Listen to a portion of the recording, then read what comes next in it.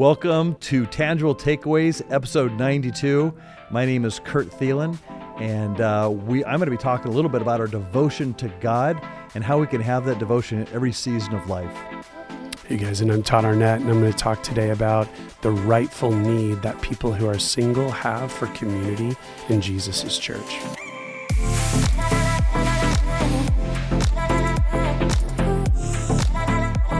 Todd, it's great having you here today. It's been such an interesting series working through biblical sexuality, and I know there's been a lot of conversations, and it's going to be good to just walk through some things together today that we haven't had a chance to cover on the weekend. Yeah. I know one of them is, we look at Genesis and we see God's design for marriage and all that it entails. What does that mean for sex for a single person, though? Because we've looked at sexuality from a married point of view. What's that mean for a single person? Yeah, and I was realizing when we were putting together last week's message that as much as God wants us and has clearly communicated his design for sexuality within the covenant relationship of marriage, it seems as though singleness is the backside of that coin. And to not talk about it is just to say, and here's God's design for sex. And what about everyone else who is outside of that marriage relationship? So that was kind of the impetus to want to have this conversation today and to follow up on an issue is really important, but we just didn't have time for on the weekend. And I think it comes down to this. We said it this weekend that in a world, in a culture today where nobody can tell anybody something's right or wrong, when nobody can say that approach or that lifestyle or that decision or that behavior is outside of any kind of design at all, then we're living in a just fast and furious culture where everything goes.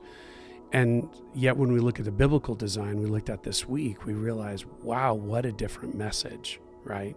What a different message related to not just God's design, but God's goodness for a husband and a wife to have this unique kind of intimacy and connection, this ability to procreate and have children at some point for most couples, for the ability to have this just unique bonding that happens psychologically well beyond physically what we might enjoy. And to see that and say that is it, that is God's design for sexuality. And that means any and everything aside from that is outside of his design. So it's incredibly narrow in a world that says everything goes and no limits. So we say that in advance. We realize very countercultural, but this is directly from God's word that people have been living by for thousands of years. And as a result, we want to reorient ourselves back to truth in a post-Christian culture who just doesn't have really any, not only even understanding for God's word, but even any value for it. Mm-hmm. So that being said, so then the question, what of sexuality for someone who's not married in a husband-wife relationship? And that would be, it's outside of God's design. And you can put anything in the blank. And so on the one hand, that it's clear, right? There's clarity to that, even if it's a clarity that maybe some would not want, others would be frustrated by. But on the other hand, then what of singleness? Beyond even the sexual component or lack thereof in this case, what of singleness and what is its design? And I think that's where we kind of get into some good things biblically. The Bible has much to say on that as well. And even just beginning with some of the narratives that we're familiar with. We were just talking before we started today about the life of the Apostle Paul. And we read about other disciples, apostles. Peter married, had a mother-in-law that Jesus healed. So it wasn't as though every follower in that sense of disciple-apostle relationship was necessarily single, but Paul seemed to be. Mm-hmm. And in that relationship, the way that he had great freedom to go and do what God had called him to do, the way that he had great camaraderie of people both in the local places where churches began and either those he traveled with. He's a great narrative example of, and we'll talk more even of what he said specifically to the Corinthians about some of the dynamics of singleness. But the point is, and then even to look at Jesus himself, right? Jesus, the ultimate example of everything of what we are to follow and admire and walk like. Well, one thing unique about Jesus, never married, we believe because he was sinless. Also, then not being married, was never involved sexually. So Jesus is our example always of everything. And in this case, also is as well. Jesus' sexuality is something for us to look to as an example. And obviously he models that idea of singleness. Yeah. So we have some good things. It's not just where like it's the absence of. We actually have some biblical things we can look at. Well, it's interesting too, because you look at Jesus, and in his humanity as the God-man, he was complete in every way. Yeah. And that is so hard to get our brain around, because we look at Genesis 1 and 2 and the design for marriage as the part that, in a sense, Eve completed him. There was a partnership. There now was a joining together, and yet Christ, in his singleness, in his holiness, was complete. Yeah. There was nothing lacking. He didn't experience less of humanity. And so that's such an interesting dynamic there. Yeah, for sure. And, and before we were talking as well, understandably, that'd be one of the natural things that people would not just sense but experience, is that sense of, am I incomplete? I sure am lonely. Yeah. At times I get that. And so trying to wrestle through, right, some of those kind of deeper questions, rather than even just the practical realities of, some unique different roles of responsibility. I think it's fascinating. We were talking about this as well before. If people who are married have some good friendships with people who are not, and the people who are in both cases, both those who are married living according to God's design, those who are single living according to God's design for their singleness, what a profound way to have a shared empathy, right? Because I think on the one hand, people who are single, who are living and walking with those who are married, realize there are some complexities, there are challenges, there's a lot of selflessness that has to be demonstrated one to the other that is different for their role in a single lifestyle. However, conversely, for the married couple to go, man, there are dynamics about his or her life that I want to come alongside of them. I want to have more of even giving them more space in my life to connect with and have relationship. And I want to grow in an empathy, at least a sympathy for some of the challenges they face that I don't even understand totally. Well, and the life choices that each experience, sometimes we don't appreciate that as much. Yeah. And for single people, I think they get in conversations at times like, maybe I don't have something to say, because a married couple might not think that they have the life experience to speak in it, but they have so much life experience, depending on the age of the single person, where you can learn from and grow from, and that's a great perspective I didn't have. That a married couple might never have that unless they're in those relational connections with folks in lots of stages of life. Yeah, and let's state this, because I think it's one of those potential elephants in the room. Most churches are oriented towards married couples and kids, to families. And for good reason on the one hand, because that is many, not necessarily, and depends on the church, right? Demographically, it might not even be the majority. But that is a dynamic, that is a true, consistent dynamic or demographic group in a local church. But then what can easily happen as we keep talking about a marriage retreat and as we talk about ministry to children and families is that how rarely is there something not just even unique and specific for singles, even though that's a great thing too, but just generally for us as human beings. And we niche things so often that I feel like it would be very, very common to be a part of even a church like High Desert Church and just I feel like no one sees me. Yeah. Because everyone else has their thing, their ministry, their programs. And I don't know where I fit. And I think that's important to state, and even for us as pastors to go, how do we get better at that? Because we wouldn't want anyone in our church family to feel that way. Yeah. Yeah, it's easy to silo ourselves into those areas, and it probably is actually true for couples as well, where we believe they're fine, but if they're not connected in a relationship, they're siloed, as well as a single person who feels alone out there. Yeah, that bond, that pulling it together is so important.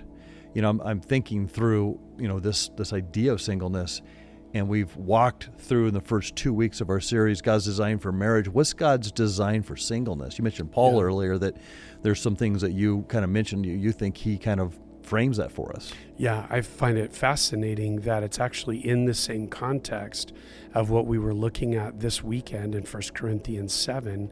The chapter begins, right? He's talking to a church. I was reflecting, you've been in Corinth many times.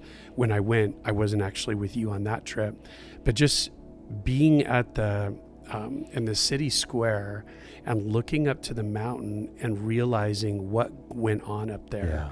The incredible decadence, the incredible just sinfulness that was celebrated, and realizing if you lived in Corinth, you could never get out of the shadow of what was happening right above you on this mountaintop. And so this is the church that Paul is writing to, who lives in this community, and they have lived apart from Christ, right? They're pretty much their whole lives. And so now as they're coming to Christ and realizing, what does it look like to live his way? He begins with, in your marriages, live this way. Don't live selfishly, but recognize that your spouse has an ownership over your body, and you over there is unique from when you just owned, as it were. And he goes on to say, you don't even own yourselves. Yeah. Christ owns you, but it's a unique relationship now, and it's important that you maintain that ongoing intimacy with each other. But it's in that very same flow of conversation that he goes on to share a few different things. One is even the idea that when you come to Christ, that you not change your station or position. Some were probably leaving spouses, because then he talks about the idea of, if I'm married to an unbeliever, what do I do in that case? Very good practical questions. We in our church at High Desert Church struggles with today. We have folks that are trying to figure out some of the same things. But it's in this conversation that he goes on and talks about then this idea of singleness. And this is kind of where he picks it up. It's in verse 32 of chapter 7. He says, I would like you to be free from concern, as an unmarried man is concerned about the Lord's affairs. And this is how he kind of defines that, how he can please the Lord. But a married man is concerned about the affairs of this world. And what does that mean? How he can please his wife. And his interests are divided. An unmarried woman or a virgin is concerned about the Lord's affairs. Her aim is to be devoted to the Lord in both body and spirit. But a married woman is concerned about the affairs of this world, and again defines what that means, how she can please her husband. I'm saying this for your own good, not to restrict you, but that you may live in a right way, and I love this phrase, in undivided devotion to the Lord. So, and he's going to make a point here in chapter 7, it's better. And I remember being in these conversations in college and having great, what does it mean when Paul says it's better to be single? It didn't seem better to us. Yeah. And the gift, right, of singleness. And what he's talking about, this is him fleshing that out. It is better related to a lack of divided devotions. We would even say in our own experiences, not just when we got married, but then when we had kids, that continues the division. I have more and more people that not only look to me that I'm supposed to provide leadership and stability for, but those that I'm now concerned, rightly so, of their well-being.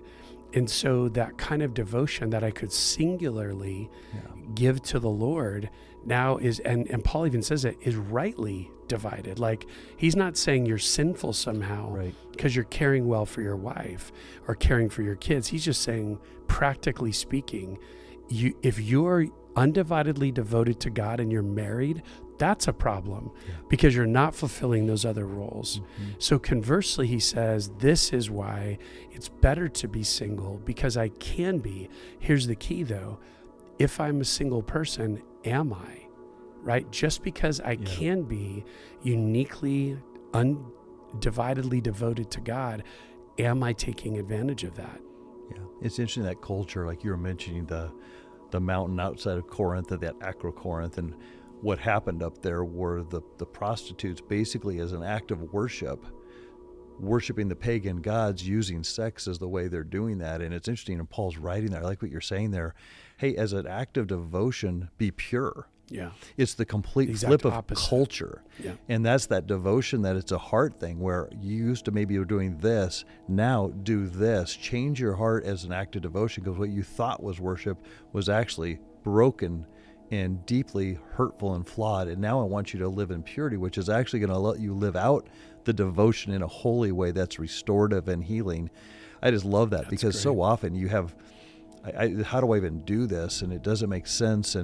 But there's that devotion that's very practical, that purity of devotion, that I think it would have been a crazy turn of events for the people in Corinth. Yeah. And in our society. Yeah. Probably equally so. We're not far from Corinth in a lot of ways. So, yeah. But what a great point, Kurt, when you think about, let's talk about someone in our high desert, just generally speaking, not married and living in any kind. We talked about this way, all of these things that are counterfeits to God's design. But if they were to say, God, I want to surrender and put all of my life at the feet of your cross, not just the parts I am willing to or wanting to. So that were to mean if I was cohabitating with a guy or a girl, if I'm involved in having sex before I'm married, if I'm in a same-sex relationship, fill in the blank, anything outside of God's design. If I were to say, God, I am engaging in these things that are apart from your design, I actually want to completely invert that, and I want to live in such a way that is now, rather than devoted to things I think I'm going to find meaning and value in, or that are just very selfish, I want to devote my energies and my life to what you say matters most. And so rather than living, in a sense, godlessly in terms of this design for sex, I want to live so godly in my new devotion to him. And I think, how powerful would that be for people to make that kind of transformative shift in their life, and then to go, God, what was once destructive in my life and in the lives of others now is actually being something that's so redemptive and so useful for your kingdom, which I think is what Paul was after. Well, and the outworking of that is fun too, because if someone who is living in a season of singleness actually at some point finds someone, God brings someone into their life and they get married, they now actually have been living that pure lifestyle. So the sexual expression is pure, and it becomes pure in a marriage relationship. Exactly. They're already preparing themselves to have a relationship with a spouse that's holy and acceptable to God as an act of worship. Yeah. And part of their obedience to how God wants them to live. So it's a beautiful preparation for that, no matter at what stage of singleness, whether you're a 16-year-old high school person or a 35-year-old single individual, that whole world is preparing you in case God does something more, like in bring someone into your life. And isn't it a great way to frame it to another way of saying what you just said? I can be God-honoring in this season of singleness, and if God ever allows me to be married, then I can be God-honoring in that relationship too. And I'm not forfeiting one for the other, but they each have a God-honoring way of living out that relationship. And that's so cool, because I think as much as we rightly made this weekend, of God's design for sex within marriage, it'd be foolish to not talk about how I can honor God when I'm not married. Right? Because I still can, just in a way that is, again, honoring that design. And if I'm not in that relationship, I'm not going to be involved sexually as a result. Yeah. It transforms dating, it transforms marriages, it transforms singleness. Yeah. Maybe kind of processing that a little bit, Todd, as we're kind of wrapping up our thoughts. That idea of singleness, there's that gift you mentioned of celibacy in the Bible. It seems like in our society, in every society, it could be really difficult to accept that. What's the role of the church family to come alongside and provide community? How does that work in your mind? Yeah. And we were talking before today even a little bit, maybe are there distinctions between singleness and celibacy? I think if you would even say at just even a real, like, clarifying definitive level, obviously you could be single and be sexually involved. So singleness in and of itself doesn't necessarily mean that sexually I'm honoring God. It just means I'm not married. So celibacy would be that word that clarifies, that says I'm not married, and in that I'm choosing to honor God by not being involved sexually in any form, because that's what is my station as a single person. And again, we talked this last week even about the word chastity versus abstinence, where there's celibacy has very much an idea of a willfulness and a volition. And like we said earlier, it may or may not be lifetime. It may be for whatever season I'm single and God brings in someone into my life that ends up in marriage. That's great. And I was demonstrating chastity. I was demonstrating a celibacy during that season. For others, there actually may be a calling on their life. Like one of the things in this series that this bubbles up to the top, we'll spend hopefully a little more time this third week in the series about what do I do if I'm someone who has a same-sex attraction? And if we look at what we did this week, if God's design for sex is within the marriage covenant between a husband and a wife, well, now I have a problem, because is my same-sex attraction allowable, permissible by God to be expressed even in a marriage? And we'd say biblically, no. So now I've got this real challenge. And for some, there have been even ministries developed to how do we help people move from same-sex attraction to heterosexual attraction. I think that's often failed. And I think one of the biggest reasons it's failed is I'm not sure from Scripture we can make a case that has to be the end game. Now, let me say this, our resource list that we're promoting during this series, all kinds of great books. I was processing 2 of the male authors on that list, Christopher Ewan and Sam Allerberry, are both men who come from same-sex attraction lifestyles, who have decided to say, God, as unto you, I'm not going to express that attraction in a relationship, so therefore I need to be celibate. That's their choice. And unless something were to change, I would assume that's a lifelong choice. Conversely, 3 female authors in our resource list all lived lesbian lifestyles, came to Christ, as a result no longer walk that way, and they write or they speak that they would have been content and didn't feel like they necessarily needed to become heterosexual to be pleasing to God. They were just going to be celibate. But there was a change in the mix, and all 3 of them are now married, and I know at least 1 or 2 of them have children. And so that's a fascinating thing, because I think what it demonstrates is it's not all going to be one way or another, that a same-sex person will necessarily exchange those attractions for those that are heterosexual and can honor God in that relationship with a husband or a wife in the future. But also, I believe very honoring to God is someone who would say, I have a same-sex attraction, but biblically speaking, there's no right way, no God-honoring way for me to express that. So this is then my choice. And so then on this idea of the church, what is the responsibility to those who are in a mode of singleness, maybe a mode of long-term or lifelong celibacy? I love some of the writers I've read on this who say, hey, because that's now going to be a God-honoring decision, we need God's people to come alongside and really be not just friends, not just even family, right?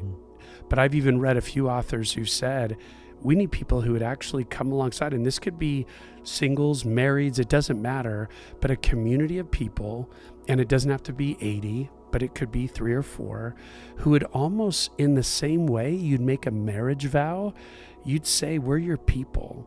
A covenantal vow. You can count on me, even for, obvious things of community, connection, feeling a sense of family, because there's got to be a processing of loss, right? most people grow up with a sense of, I want to be married and be a parent someday. And if celibacy is my right course that God has for me, I'm not going to realize any of those. And that's hard. That is a thing we have to be very real about.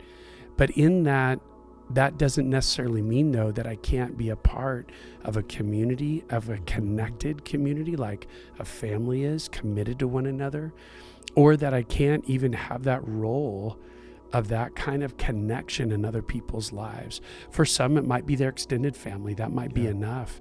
But others, it would be, I need people who I can do life with. And so I love that author in particular who talked about making covenantal vows to one another of, let's say, a group of 4 people around this celibate single individual. We will be your people. I think that's beautiful. Well, and in the family world, so often if an individual with, let's say, a same-sex attraction is part of a family that doesn't know Christ, they're like, well, what's the problem? Just live it out. And so even in that environment, the own family support might not be there for them to live out their Christ-honoring convictions. And how much more so the church really needs to come alongside and be that family, that support, that the life of Christ to them. Because they're just going to feel alone, and that's the last thing that God would have for them. Absolutely. Because whenever you honor God, it doesn't mean you're going to have all the people cheering you on. We learned that from Scripture. Most people who in the New Testament honor God didn't end up well, and they faced difficulties. But that community, I mean, First John's writings have so much to do with this family, this brotherhood, sisters and brothers living together, and the support that's meant to be had in a local church from brothers and sisters in Christ. I think if that's not there, we really we're dropping the ball as a church. Totally. And I really appreciated of the resource list, Sam Allerberry. We cited not only a book of his, but an article from the Gospel Coalition. A great article. And I think the article's titled, "Is Celibacy Cruel?" What a great, because that's what I think it's an often honest we question. feel, right? Yep. And he does such a great job of going through like 5 different, he said basically, yes, it is if, and he's taking kind of our cultural norms, or where we would typically go, well, this person isn't going to be able to be involved sexually. And then processing that, well, if sex is this ultimate right and even ultimate expression of being human, well, then that is cruel. But that's not what biblically we would understand the role of sex is.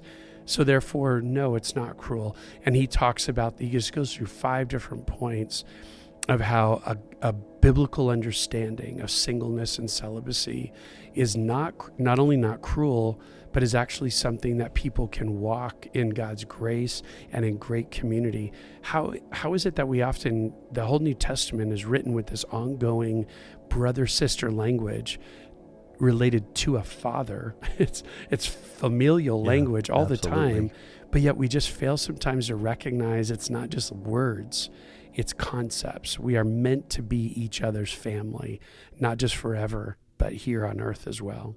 Well, and it goes to that in Christ element.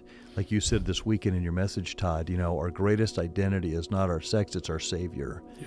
And the Savior is the one that bonds us together so that we can have this. And it's unnatural for the world. They look at us like, how come you guys are so close? You're all so different. Yeah. Not even in the area of sexuality, but everywhere. Yeah. We're just different people. But the bond of Christ ties us together. And to not express that to people in a world of singleness that sometimes feel on the outside, we're really missing it unless we join in to say, no, this is our family, and we're going to reflect the Savior to everyone. Yeah, amen. So that to me is a huge part of this conversation, is we're not suggesting that God's design for singleness is isolation and loneliness. We're suggesting God's design for singleness is a very robust part of a Christian community of brothers and sisters that really are committed to one another, and especially being that, I think, God-given or God-growing empathy towards the other's condition of how to be helpful, thoughtful, aware, prayerful. Yeah. Showing that value, showing that belongingness. Yeah. That really speaks to the soul of everyone, because that's what we want and that's what we're created. We're created for relationship. And maybe if there were more, if we as a church and other churches like HGC would really pay attention to that reality of singles and people who are living a life of God-honoring singleness and really move towards them, not away. It's amazing how something so simple. I remember talking to a widow, and she said, Todd, the hardest thing about going back to church is I don't have someone to sit with. Mm-hmm. And it's so simple and small, but I go, man, that's huge. And just something like that, we'll be your people. Practical. We've always got a seat saved for you. Whatever it is, if we will do things like that, I think it will communicate really what Jesus said. They will know you by your love. And it was a love for one another that he was talking about. And yeah, I look at that and I go, man, God, how cool that we get to reflect this amazing Jesus love for one another in ways that are truly countercultural. Like you said, the body of Christ is so different as individuals from one another, but in Christ we're made one. And we have a great opportunity to show that in a powerful way. Yeah, I love that. Well, thanks for today, Todd. Yeah. And so glad that you're with us today. Hope you enjoyed our time together, and we will see you next time.